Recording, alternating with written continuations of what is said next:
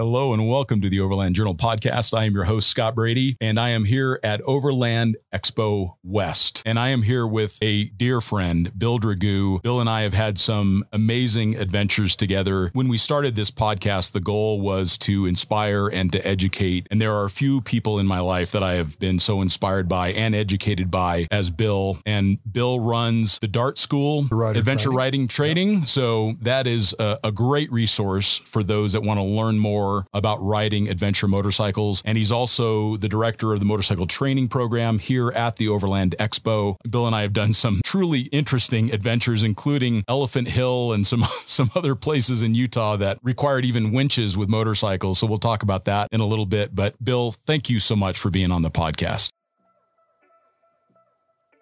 And a special thanks to Red Arc for supporting this week's podcast. Red Arc's Tow Pro Elite brake controller has been torture tested in the Australian outback. The dash-mounted head unit allows you to switch between proportional for the highway and user-controlled for the trails. You may not trust the terrain that you're on, but you can always trust Red Arc's Tow Pro Elite. Tow with confidence by visiting redarcelectronics.com.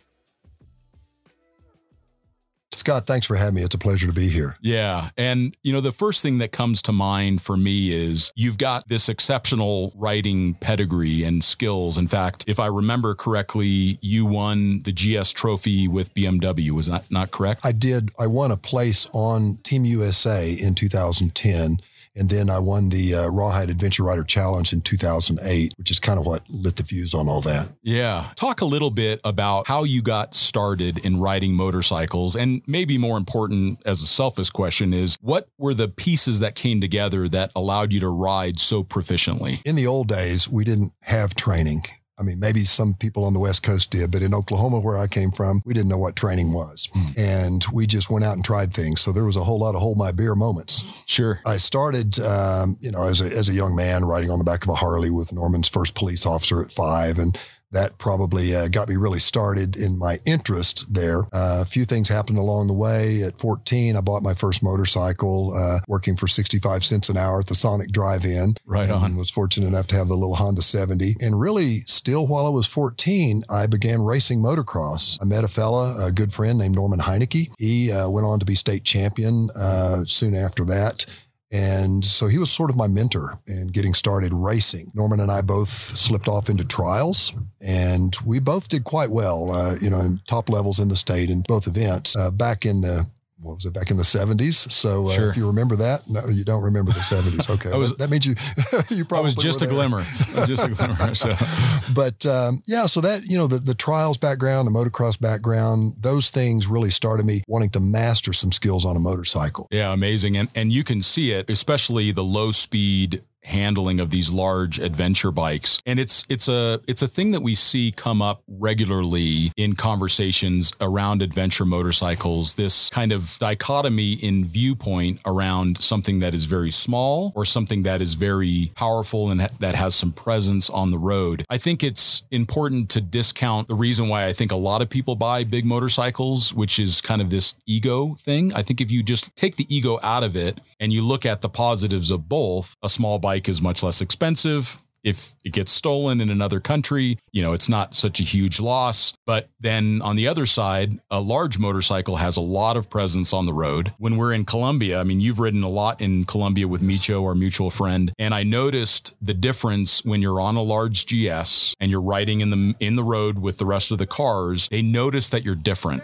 that you're not another 125 kind of hugged along the side of the road. So I noticed that cars give you a lot more berth. And then, of course, they can carry more payload. They can pass very quickly and safely. So what are some of the things for you that you see as an advantage to having a larger motorcycle, not only in North America, but in developing countries as well? Well, I'll preface that my answer was saying that there is a place for all of them. Simplicity is certainly a great way to roll. And there's a lot of people just want that. And then there are those who can only afford maybe a small motorcycle, a used motorcycle or whatever. And there's nothing wrong with that. That's fine. Sure. But there's a joy to riding a big motorcycle in technical terrain. Technical terrain might be Bolivia, the roads out there where my first time down there, the people that I met asked me to come back because they said, we're hurting ourselves. And in fact, I was speaking with one of them in the Salt Hotel down there, or there's a name for it, but on the Salar de Uyuni. Sure. And this guy's foot was just crushed on his motorcycle. And he said, please come back after my foot heals and help us learn to ride these motorcycles better. And of course, that was the bikes are too big. We've brought the wrong bike. But I did go back multiple times and began to teach them. And what they learned was that the analogy that I like to give is it's like owning a pet rhinoceros that is well trained. Sure. And you can tap it on the shoulder, you can nudge it with your knee, you can give it a carrot, and it will do a lot of things that you want it to do. And it does them very, very well. You just don't want to get it irritated, right? Sure. So developing the skill to ride one well creates a joy that's beyond that of simply thinking you've mastered a smaller, lighter motorcycle, that you can do a lot with muscle without a lot of energy. Big bikes, it doesn't matter how much muscle you have. You're going to run out of energy. True. And if it falls on you, you end up like my friend in Bolivia. Yeah, no, that's a great point. And I've certainly had a lot of joys riding smaller motorcycles. And like we talked about, there is this real advantage to something that's less expensive, that's easier to pick up, especially when you get into really technical terrain. But I noticed when we worked with the team we went through Canyonlands and we went through Beef Basin and we went through Elephant Hill. These were fairly technical routes, I would say, especially on a GS. I noticed that if you use enough body English, I was watching you ride, and you definitely weren't trying to muscle the bike through.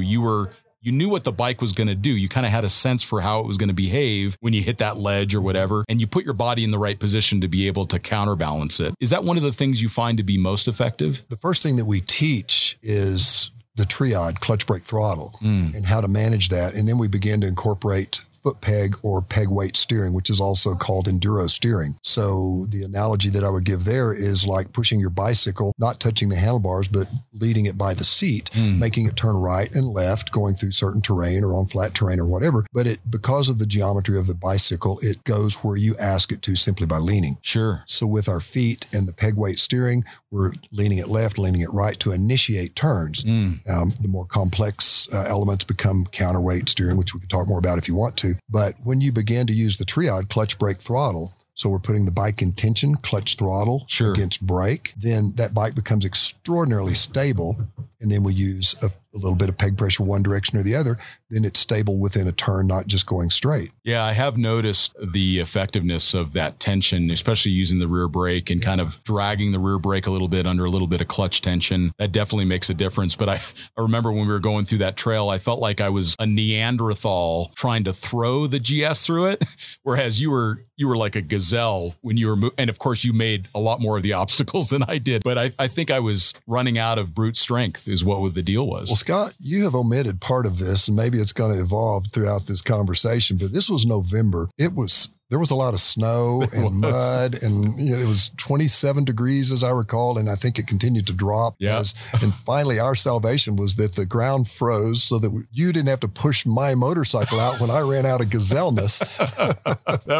It was literally one of the most enjoyable trips I've ever been on because it was so difficult. I mean, it was such a physical exercise, and to see some of the people that we were with, they were just moments away from just not being able to do it anymore. Totally smoked. One of my favorite moments in that trip was, and it's pitch dark, it's freezing cold, we're sweating. I mean, we're dripping in sweat. We know what's going to happen when we cool down. And I'm looking at our friends and I said, Scott, we need to think about bivouacking up here. And I'm looking at the snow on the side of the mountain, trying to figure out how to carve a flat spot out to lay down. Sure. And we did have camping gear with us, fortunately. And you said, let's give it one more, like 45 minutes or something like that, and see if we can crest this pass. And we did. But just before we crested it, but you and I both were aware. In fact, we were shuttling back, helping our friends get out. You looked at me and you put your hand on my shoulder and you said, man, I love this kind of stuff. And I said, me too. I mean, this is why we're here, it seems. Exactly.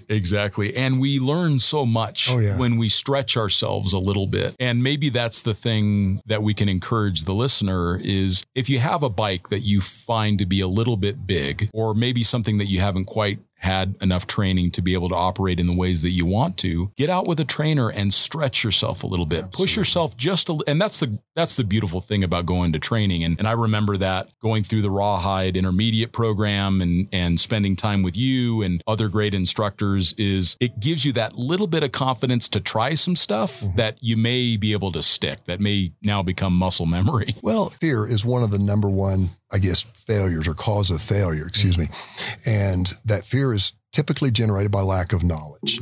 And so you talked about confidence. So it's difficult to have someone say, just take that step. And that step looks like in the Indiana Jones movie, I don't remember which one, but he has to step down into the chasm. And they said, when you step down, then the ledge will appear. But right now it's not there. Well, that's a leap of faith.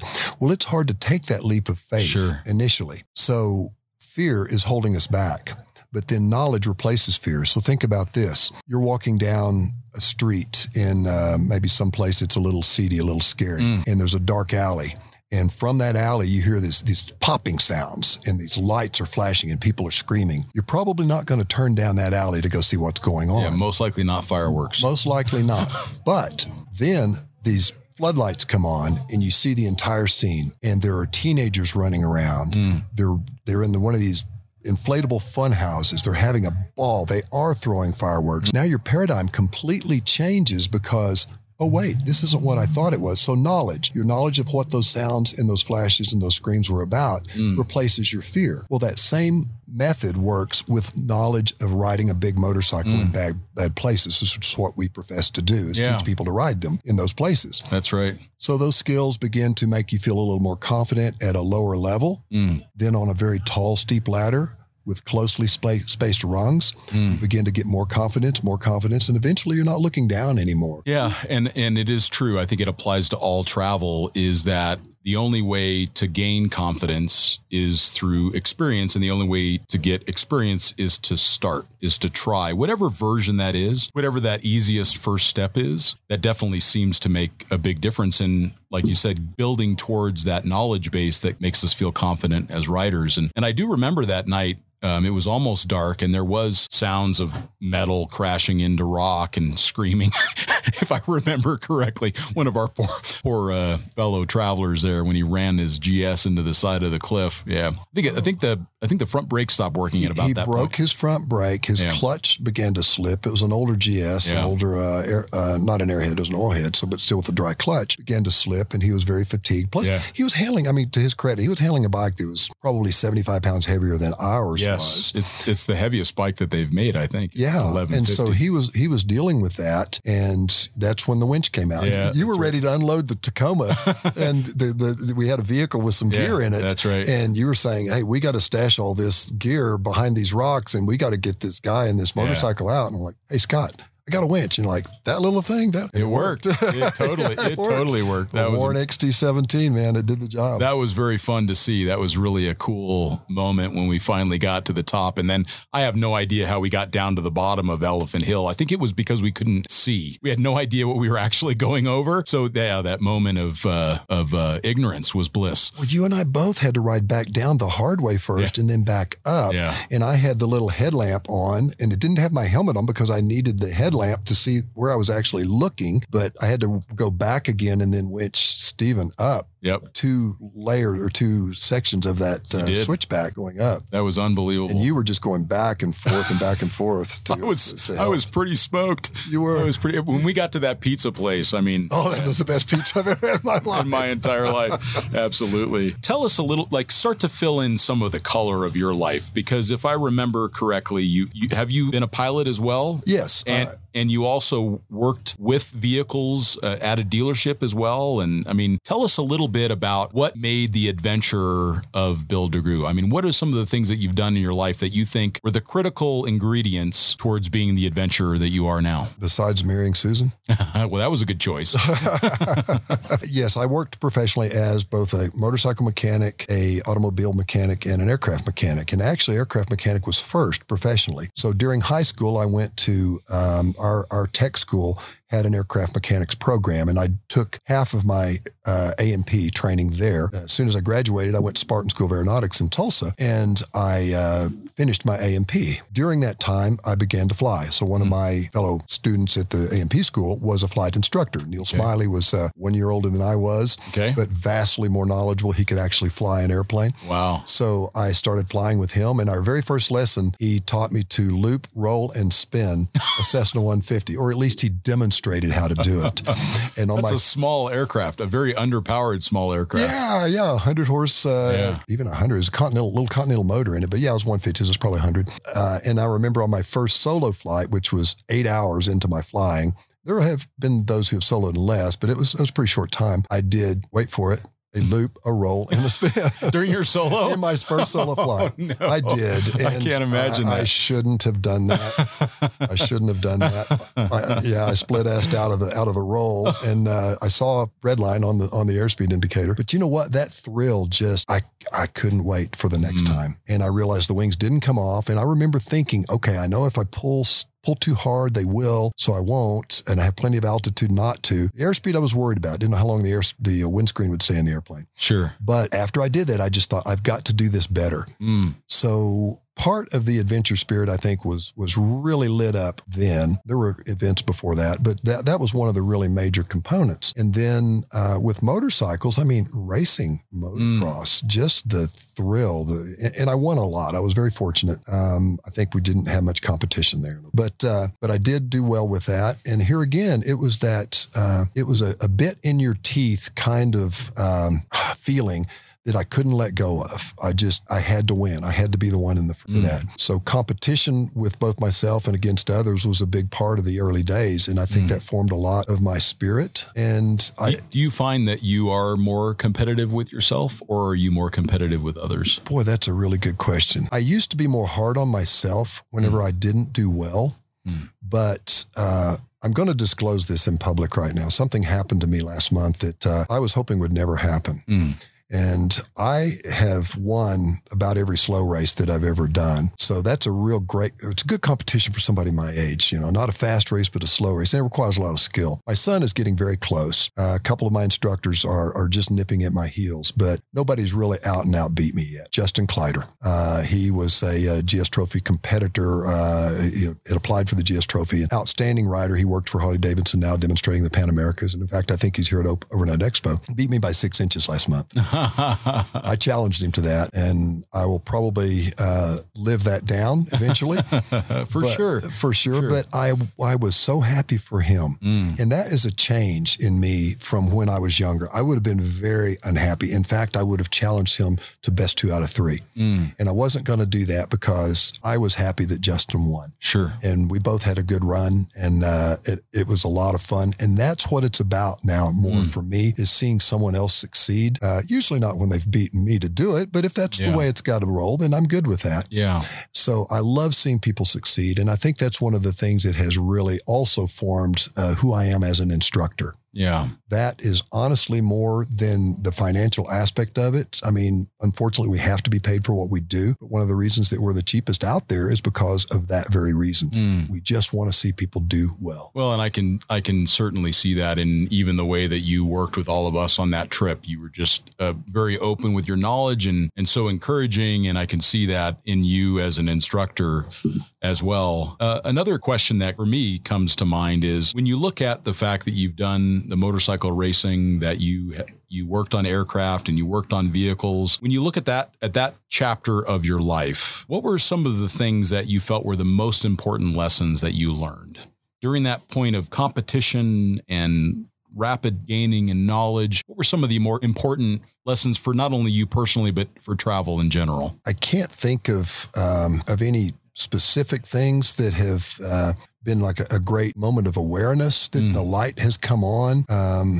As far as a lesson, I mean, there are a lot of lessons per se that come along. Don't go so fast. Don't be so overconfident. Practice before you go out and actually try to win a competition. Some of those things I think are instrumental in being successful and doing well. But then when you translate that to say going somewhere off like what you and I did in the Traverse, the Utah Traverse, you need to be prepared for those things. You can't just go out there willy-nilly and try to make it happen. Yeah. So go out there with your equipment and yourself prepared to succeed. And we can break that down some if you'd like. Yeah, so true. And that was one of the real benefits that we had with having Sinway there, being the one that created the Utah Traverse. We had his knowledge of where to go. We had a lot of time making sure that we had the right equipment. We had great motorcycles, all in good condition, except for one, but we had good equipment along with us. I think that was very helpful as well. The one thing that we didn't anticipate was the weather, and that can certainly change. And I know that was one of the lessons for me from that trip was we have to always respect the weather. It's easy to feel that we've got this amazing gear. We've got these amazing people that we're with. We always hear about the cascade of events where one small thing goes wrong, which leads to another small thing going wrong, which leads to people fatigued and making poor choices. And then injuries and other things can come after that. And I think that for me, that was the one big takeaway from that trip was that we got right up to that edge. We did. I think it would have been good to have a couple more moments of let's make sure we're doing the right plan. We're not just pushing ourselves deeper into the abyss. We were very lucky at the end of it that it all turned out the way that it did. But that was a tough one. We were in the weather for sure. I have definitely been on trips where I was much less prepared than that. So as you said, we had food, we had decent gear. The fact that we got sweaty was a little bit of a challenge, you know, concerning thing. Because I remember when we did finally settle in and we began to, wasn't it above Bobby's Hole? Right. And we set up camp and all. I remember being so cold, and, you know, got my tent set up. You were over there, you and Stephen, I think, and Stephen was making that coffee, or was that the next morning? I'll let you describe that coffee. That was funny. But everybody's just eagerly waiting for this. And he's trying to squeeze it through like plastic, impermeable plastic. It didn't work.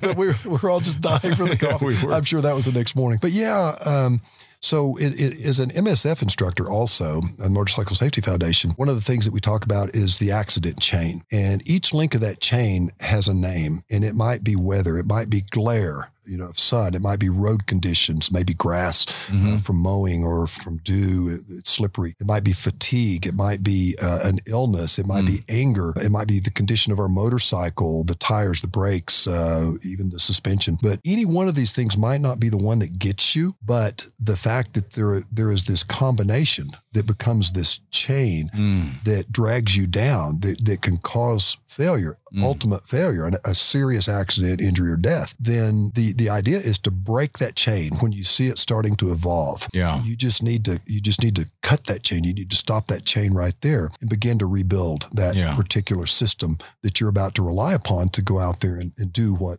we did and what others do. And I remember if you don't want to talk about this incident, I would totally understand, but you were down in Colombia and you had a very serious accident occur on a trip that you were on. And talk a little bit, as much as you'd like, about what happened and what were the links of the chain that you saw. So for someone that's getting ready to travel internationally on a large adventure bike, what were the links in the chain that you saw that led to that? So the incident you're referring to is when our friend Cindy was riding with us, and she was a very eager, energetic, and courageous off-road rider. And there were maybe a dozen of us all total on this trip of mixed skills. She was the lowest of the skill level there on that trip, as I recall that time. There were some factors I was not aware of as well, and we'll bring those up in a moment. But it began to get later in the day. We had to stop to do some camera resetting. One of our riders he had a lot of cameras on his person and his bike, and he wanted to set them. And we wanted to respect that. He was a guest on this tour. We wanted to respect that, let him capture the event as he wanted to. And then we began to have other issues, a couple of crashes, a hole in an engine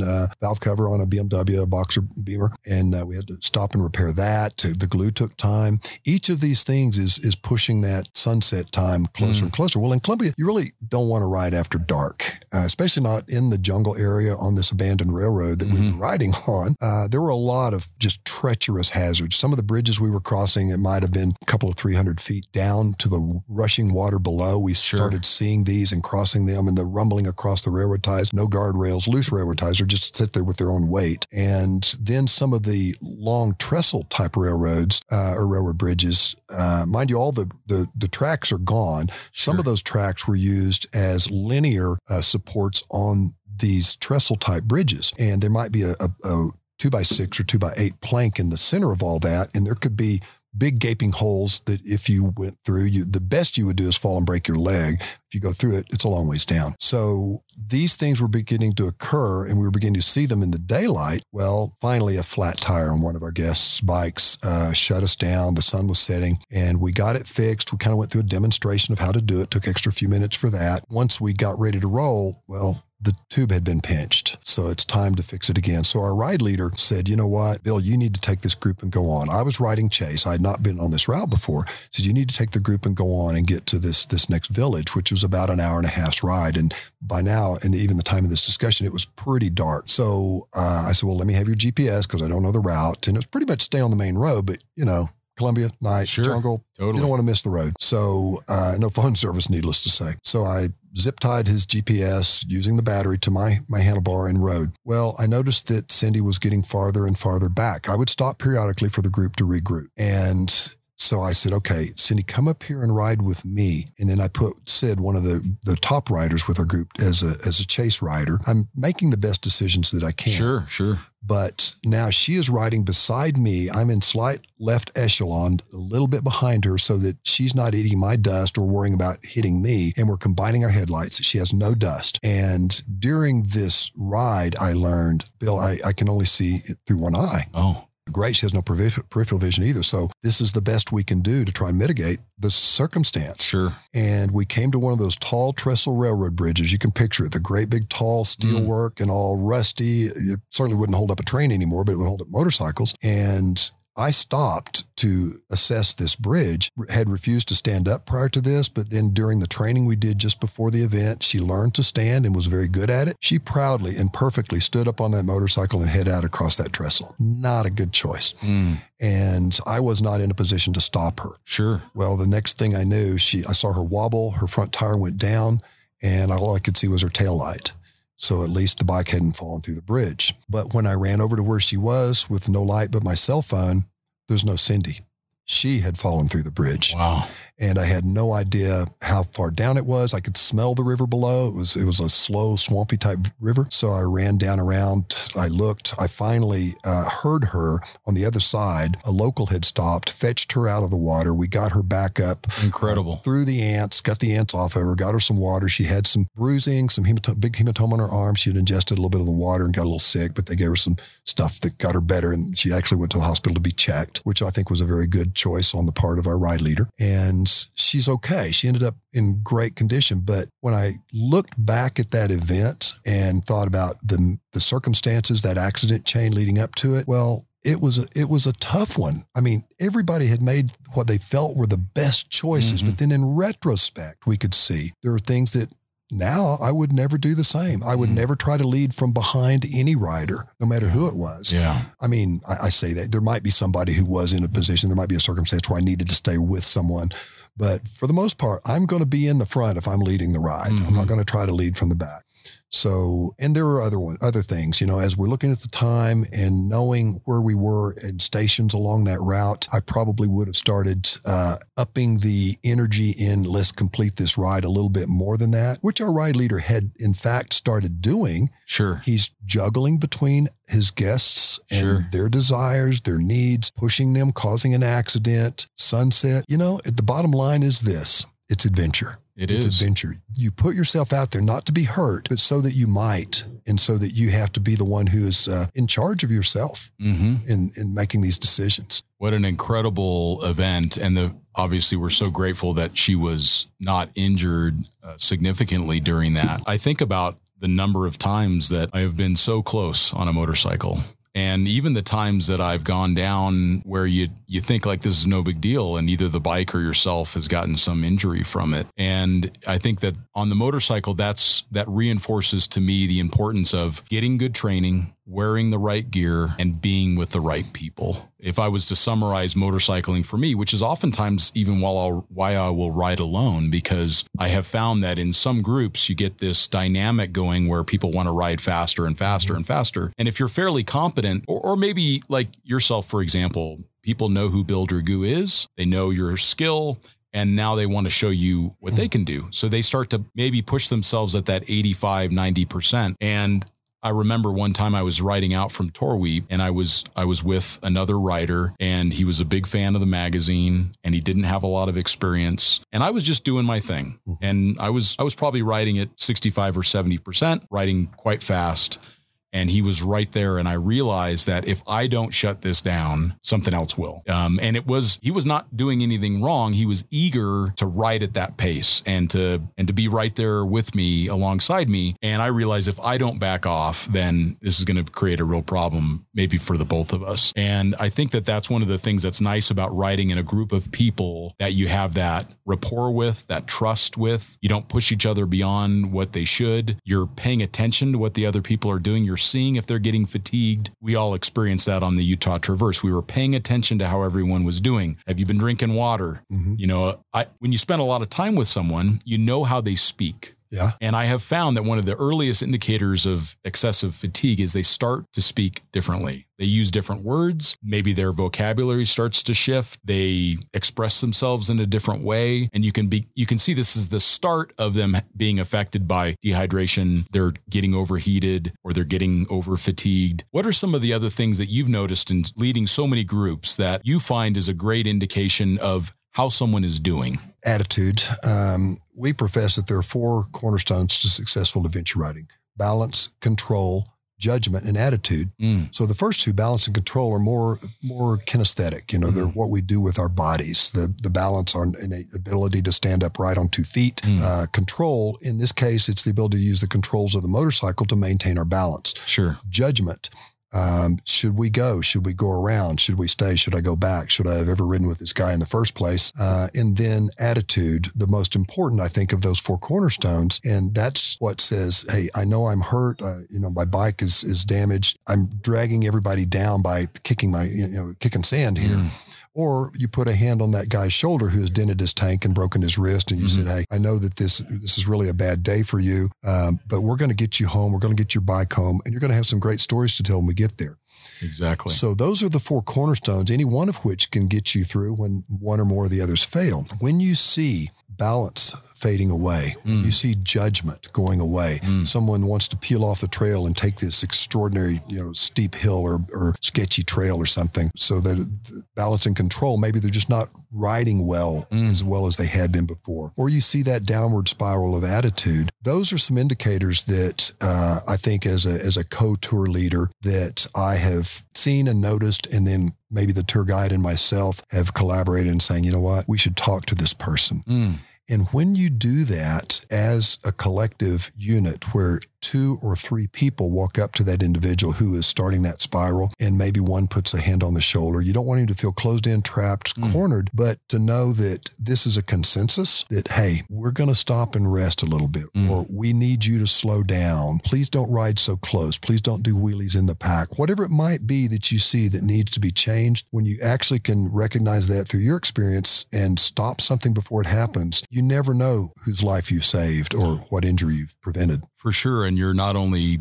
being considerate of that individual, you're protecting the other people that you're with and yourself, even your own reputation, business, health, safety, all of those other things. Before we pivot to the 4-wheel drive stuff, because you have a lot of history and interesting stuff to talk about on the 4-wheel drive side as well. When it comes to an adventure motorcycle, what would you say is the top 3 or 4 modifications or things that you bring on your bike that you just wouldn't want to leave without? Harley Davidson's going to love this one. Adaptive ride height. Yeah, that's great. I did a story for a magazine just 4 or 5 weeks ago in Michigan using the Pan America. And that's not a modification. That's a factory option that you have on that bike. But it was so cool. You know, I used to want to push a button so that I could stop riding my Honda 70 and I would be riding a Triumph 650 Bonneville. This is back in the early 70s, late 60s, early 70s. Or I would want to push a button and not be riding my XL 250, but be riding my CZ 125 motocross racer. So we try to make these bikes do it all motorcycles. And I currently ride the BMW R1250 GS HP with the sport suspension. So it does have tall or low suspension that I can select. It just doesn't do it when I stop. So fortunately, I'm tall enough to handle that. But that motorcycle is so incredibly capable out of the box, both on-road and off-road, all of those pet rhino things that we like about it, that it does these things for us. You can pull yourself onto that motorcycle if you're out of balance. My 170 pounds doesn't influence it that much initially. And so it'll let me get myself situated and before it starts to get out of shape. So the bike is really capable on and off road, but sometimes I fall down. Sometimes on Elephant Hill, I case out with the front wheel in the air on the bottom of the engine. You know, if you're really going to ride one off road, think about protection for yourself and for the motorcycle, all of your strike points for personal strike points, elbows, knees, hips, things like that, shoulders. Those are places you need to protect yourself. And of course, the motorcycle has its known strike points. A Boxer BMW, you want good engine guards on that. So you don't lop a cylinder off. Well, yeah, you know, and even just punching a hole in one like happened in Colombia and set us back an hour and a half. And could have been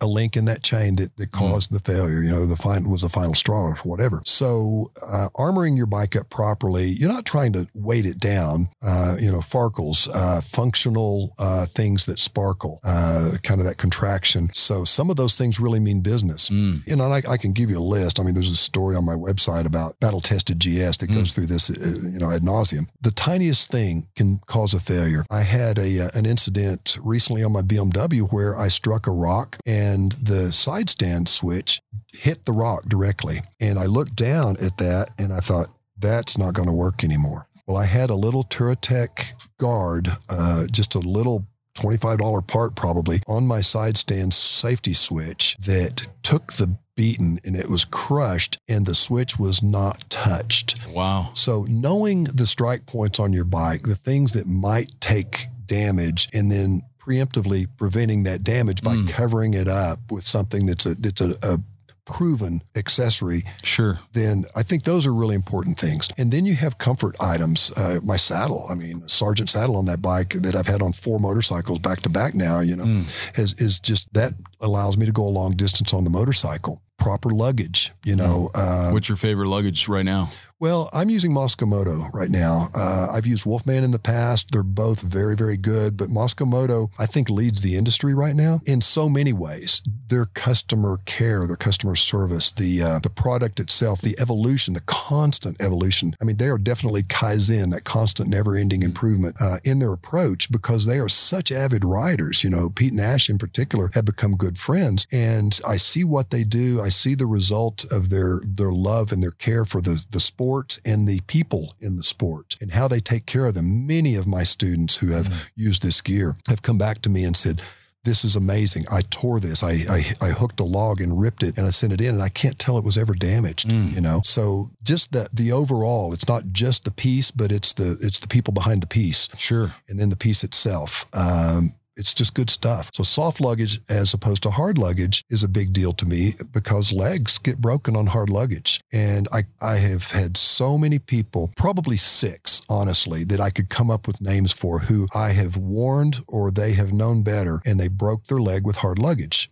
Stepping down, it's often in sand. Sometimes it's in a rut. Sometimes it's just a dab, but that leg gets caught behind that hard luggage. And the difference is getting hit with a sledgehammer versus a half-inflated basketball, hard luggage versus soft. And no disrespect to those who sell hard luggage. They make some really good stuff out there. And they have their place. They have their place. If you're mostly riding on the road or you're in a country where you're concerned about the security of your goods. Yeah. Your priorities shift. Adjust your motorcycle according to what you're really going to be doing with it. There's plenty of data out there to find out what works and what doesn't work. The forums are not always the best. I hate to say that, but they're not always the best. So mix the opinions that you get with your own pot and make that stew that tells you this is what works for me. Or talk to someone who's been where you're going on a motorcycle similar to what you ride and then get their insights for sure. Exactly. Yeah, exactly. That's a good one. So let's pivot a little bit and let's talk about your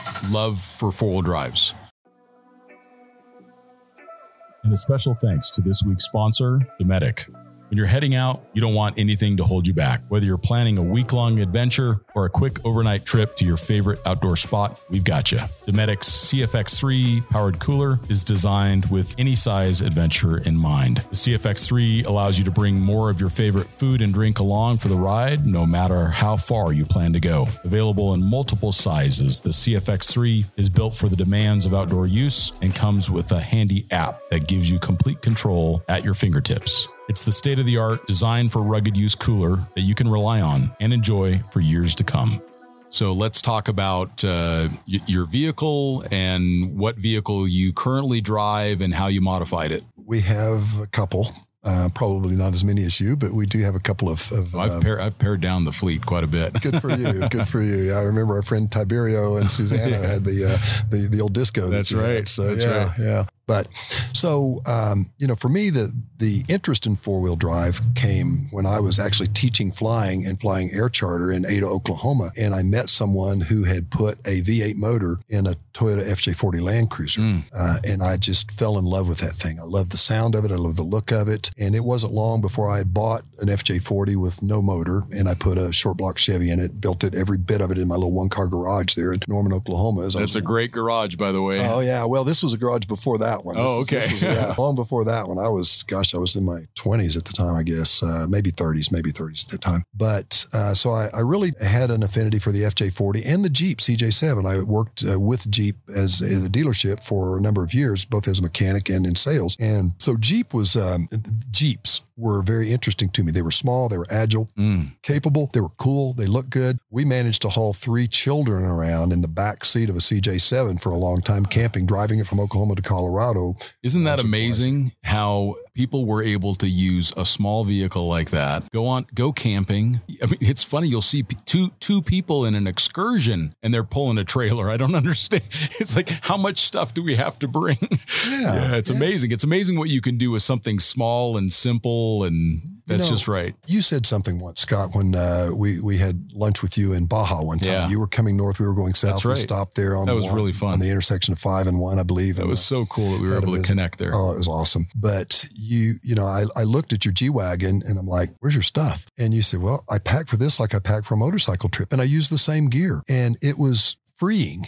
I was driving at that time a really nicely built Tacoma. I mean, we had 30 gallons of onboard water, awesome onboard truck, compressor, awesome truck, but it was heavy. And so subsequently built a 4Runner that it was going to be Susan's vehicle. And then whenever she had to swing out tire carrier with 5 gallons of water and 5 gallons of fuel on it and had to lift it to get the thing completely shut, it wasn't exactly what she wanted to haul the grandkids around in anymore. Sure. So, but it became an amazing overlanding vehicle for us. It was built significantly lighter and more, it wasn't more nimble, but it was still very nimble, a bit more economical from a fuel mileage perspective. And it held stuff inside where it couldn't get as dusty. So we really have moved to that as kind of a favorite, and we've used it both with a rooftop tent. We've got a really nice Easy On rooftop tent, also Oz tent, the quick up tent. Sure. So depending on our circumstance, we'll use one or the other, and sometimes we'll just throw a backpacking tent in there for quick setups. But that vehicle is really nice, and it forces us to use the mentality that you projected then in Baja at that time. So we've leaned a little more towards that since then. Yeah, it's funny how the less that we take with us, the more memories we bring home. That has been my experience. And it's funny, the more gadgets and systems, it just seems like that they just consume our time, that we're on an app trying to figure out what the temperature of the fridge is instead of looking at the sunset. And I have done all of that. I have made all of those mistakes many, many times, and for a very long time, where the things consumed my experience because they're shiny, they're farkle,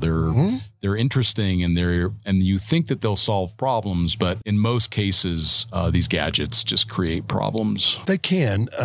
There's a few things that work great. There are a number that work great, and there are multiple items that will serve the same purpose to different degrees. Helgi Peterson, Globe Riders, I believe it is, Norwegian, leads some of the most incredible expeditions around the world on motorcycles. He is very anti-modification to motorcycles. He tells the story of a guy on a KLR 650 who had an updated stator and all kinds of electrical gadgets, things to make him more comfortable and to make the ride more interesting, I suppose. And it did. Pretty much everything failed on that bike, and Helgi began to make some really strong rules about how you could prepare your bike for a trip. And less modifications was a big aspect. So in overlanding, probably my favorite overlanding vehicle that we own right now is our 1976 FJ40. Perfect. And I love that vehicle. It beats me to death when I ride it. I've messed with this, I've done all this stuff, but it's not super modified. But I mean, I've tried to make the suspension good. I've put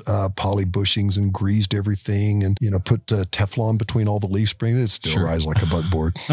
But I never stop smiling when I'm driving that vehicle. Yeah. And that's one of our goals in the hopefully not too distant future, is to really bring that up to a not modified state, but a very well improved stock condition, overhauled motor and some things like that. Yeah. In fact, Susan wrote a great story for us about your trip through, I think it was Oklahoma with the FJ40, wasn't it? Arkansas. The Arkansas Traverse. We borrowed, plagiarism. Well, it's something about flattery, I think. Not plagiarism, I'm sorry. That was a Freudian slip. Wasn't it? But no, we did the Ozark Traverse, I believe it was, and used that truck for that. Had a lot of fun with it. Yeah. And did some stuff in southeastern Oklahoma also. Nice. And that might have been it. That was the Butterfield. That was the trip, I believe, that was actually in your magazine. Yeah. That's it. Yeah. Awesome. Fun stuff. No, it is. There's a couple other things that come to mind for me. You've also always focused on your physical health and fitness. You've mentioned to me many times that you believe that being ready for adventure, physically ready for adventure, is a big component of the success that you've had, not only in competitions, but in traveling around the world. Talk a little bit about what you find is the most important things to do as a rider to keep yourself fit and healthy. Well, riding, for one. And, when I'm competing, I'm more focused on my fitness than whenever I'm just rolling and training. So I don't think I'm that different than anybody who gets extremely busy with their work, forgets or allows themselves to be less focused or active on fitness. So for me, setting a goal or having a goal that requires fitness really is helpful. If I may borrow from my wife's recent experience, she just got out of the Grand Canyon yesterday morning doing the Hermit Trail, and she trained for months for this, carrying a 32-pound backpack so that she would not be hurting too much for the actual trip. And she came out and said, "Hey, this was a blast. And yeah, my legs are a little tired. And by today, they're fine." So it was really the same for me. When I was racing mountain bikes, for example, I would tell people, and here again, I won a lot. I won 2 state championships back to back on the mountain bike. And I told people, train harder than you will ever race. And that sounds funny. Like, why wouldn't you race harder than you train? Well, you don't have to race harder than you train if you train harder than you will ever have to when you race. It worked for me. I mean, I was in the attic on my CompuTrainer building my motor every morning at 5:30 to really get super fit with that. And then alternately, I would do core exercises so that I had an extremely strong core and I could do a lot of reps of whatever it was that I wanted to do. And have you found that has translated in other ways to travel itself? Have you found that having that base level of fitness has been important for you for travel as well? Without question, fatigue, just the ability to follow my wife the places she likes to go, because she is a foot traveler and she really likes to hike. And when I've let myself get down on fitness, it's cost me time with her on those trails. So the times that I've been more fit, if she tells me that a trail is 5 miles long and I discover that she might have shrunk that a little bit and it was actually 9 or 12, I'm okay with that, because you're ready for I have the fitness to be able to continue and do that. So it's never a bad idea to maintain that fitness. You never know whenever there's a situation that you might need it. And, it's my inspiration and my motivation goes up and down, and my activity on that goes up and down. As I said, when I have an activity that requires fitness, that's when I'm best at it. I've heard when people talk about you and your writing, that has come up many times. They'll mention how fit you are. And I believe that it's an interesting thing to consider if you're going to try to move around a 600-pound motorcycle for a day. If you've got this really strong core and this great base of fitness, even if you're a great writer, if you're not fit, it's just going to be a lot more difficult. And the chances of maybe one of those links in the chain coming to bite you, I think, is a factor. Without question. Fitness extends your writing time, both in minutes, hours, days, and years. So that helps a lot. Skill extends your writing time. Skill actually causes you to need less fitness, but it doesn't cause you to not need to be fit. Sure. So because you'll find yourself getting fatigued and then starting to see some of those failures within the balance, control, judgment, and attitude area. Sure. That makes sense. Even though you're a skilled writer, you can still get tired. You can still get heat fatigue. It may not just be physical fatigue, but it's just the heat. Yeah. Just the ability to perform. I do a lot of teaching. So I am out there talking and standing on my feet and helping pick up motorcycles. And that alone there is some element of fitness to that. It's not enough. But it is something, and it keeps me going. And also it's a routine that I'm familiar with. So when you put yourself into a situation that you might not be familiar, you better have some reserve somewhere. Yeah, a little bit in the tank. Exactly. One of the questions that I do like to ask is if there is a book or a few books that you have read that you found were inspiring for you or have helped shape the course of your life, or if there's podcasts that you've been listening to that you really enjoy, or any other resources that you'd like to recommend. Well, there are a few. From an entertainment perspective, Jack Rape has written 3 books on the motorcycle rider's diet, I believe it is, and conversations with a motorcycle. And he can be a little crass, but he is funny. Oh, good. And he is very experienced as an on-road rider. So from just a pure fun to read and also something you can relate to because, he's around my age and he rode back when, street bikes, the fast ones were green and, 750 Kawasaki and, the smell of 2-stroke oil and in the gas and all. So he's a fun one to read. Peter Egan in Leanings and Leanings 2. Peter Egan wrote a column for Cycle World for a number of years. Famous guy. Yeah. And I aspired to write like him. I mean, I love his writing and I wanted to be the kind of writer that he is. And so I practiced his art as much as I could. I learned as much as I could from him. So his books were both inspirational from a perspective of a writer, but also as a motorcyclist. He can bring you to that moment of joy of just sitting and looking at a motorcycle popping open. For him, it's always a Guinness, not my favorite beer, but and staring at it, the GCF and all, which I've borrowed from that even for some of my writings before. Sorry, Pete. But so, he's a very good and inspirational writer. But going back to some of the early books that I read that kind of set me on this adventure path. Desert Solitaire by Ed Abbey. He was a bit of a maverick, of a radical. He did not want paved roads going to any place that anybody could hike to. And I think that there needs to be a balance in there. I think we have overdone that in some ways significantly. And in some ways, we've done good things for people who did not have the ability to access our lands. Sure. So I understand both sides of that coin. But Ed Abbey and just the way that he writes in the book Desert Solitaire was, it put me there and it made me want to be there more. So, he also wrote The Monkey Wrench Gang and a couple of other books that were interesting.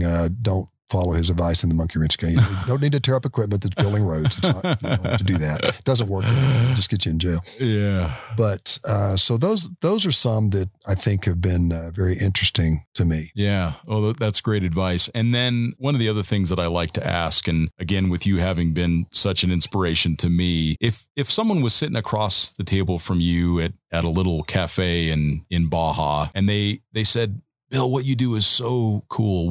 What advice would you give that person that was just getting into travel by motorcycle or by 4-wheel drive? What would be those few words of wisdom that you would give someone that was just about to start that journey? Don't wait to start your journey. Don't wait to have all of the whatever it is, fill in the blank that you need to do it.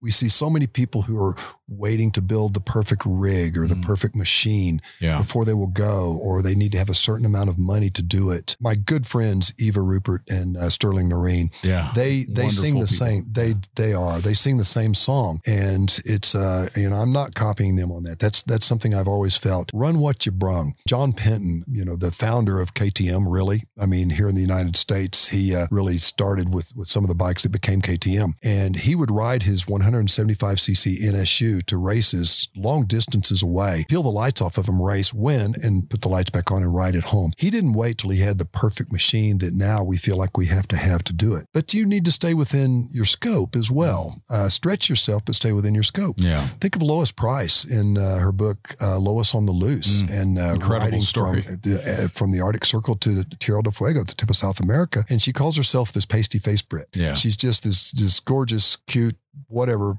fun, funny, energetic, and very intelligent, well-spoken British redhead that climbed on an XT225 Yamaha and rode that distance from the north to the south as far as you could go from each end, and made a lark of it in that book. Yeah, she's my hero. Oh, I've decided. I'm telling you. Yeah. She did things that, people would say, oh, you shouldn't do that because you're a female, or you don't have the knowledge or the skills, or you don't know how to fix your motorcycle. She learned things that on the road. Yeah. And you would think, well, what about in South America when you need a chain or a tire? Well, you know what? They have motorcycles down there too, and they also have mail service. They do. And, sometimes you just got to sort it out. And that's the adventure. If you can embrace that adventure, the changes in it as, hey, this is part of it, that's pretty cool. It's pretty cool. I would agree. Yeah. If those that are listening, take a read of Lois Price's books. They're all absolutely fantastic. For those that are listening, how do they find out more about you? How do they find out more about Susan, your wife? How do they get to read more of your content, learn about your training, and follow your adventures? So Susan and I both write for a number of different magazines. She has for the past several years edited a couple, Outdoor by 4 and ADV Moto magazine. So now she's writing a book of her own, but she has a website, SusanDragoo.com. Real simple. SUSAN Dragoo, DRAGOO.com. And she has a lot of publications on there. Her work is much more diverse than mine. As a historian, a foot traveler, and all that she is, some very interesting content there, and then some truck content as well. And then mine is BillDragoo.com. So it's very simple to find as well. And there's an area called publications on mine. And, I still do a regular column for Ride Texas magazine. That is, most of those I think are on my website, Dart Tips. Some of my previous columns for Roadrunner magazine, Sidetracked. Some of those are fun. Some are funny. Some are informative, sure, maybe inspirational. I don't know. Totally. But there are the short versions, and then there's some longer versions there also. Certainly Overland Journal, it's a little harder to get to some of those, but there's some good stories that you and I have done together for sure on some really cool trips. But yeah, my website and hers, SusanDragoo.com or BillDragoo.com. You can find more about us there. And also with what we do with DART, Adventure Rider Training is on my website. Well, thank you so much, Bill, for your time. And for those that are listening, and if you love motorcycles and you want to go see the world by motorcycle, I could not recommend highly enough the idea of getting training before you go. Build that knowledge like we talked about, and that time in the saddle so that you have confidence when you go into the unknown. And thank you all for listening, and we will talk to you next time. Thanks.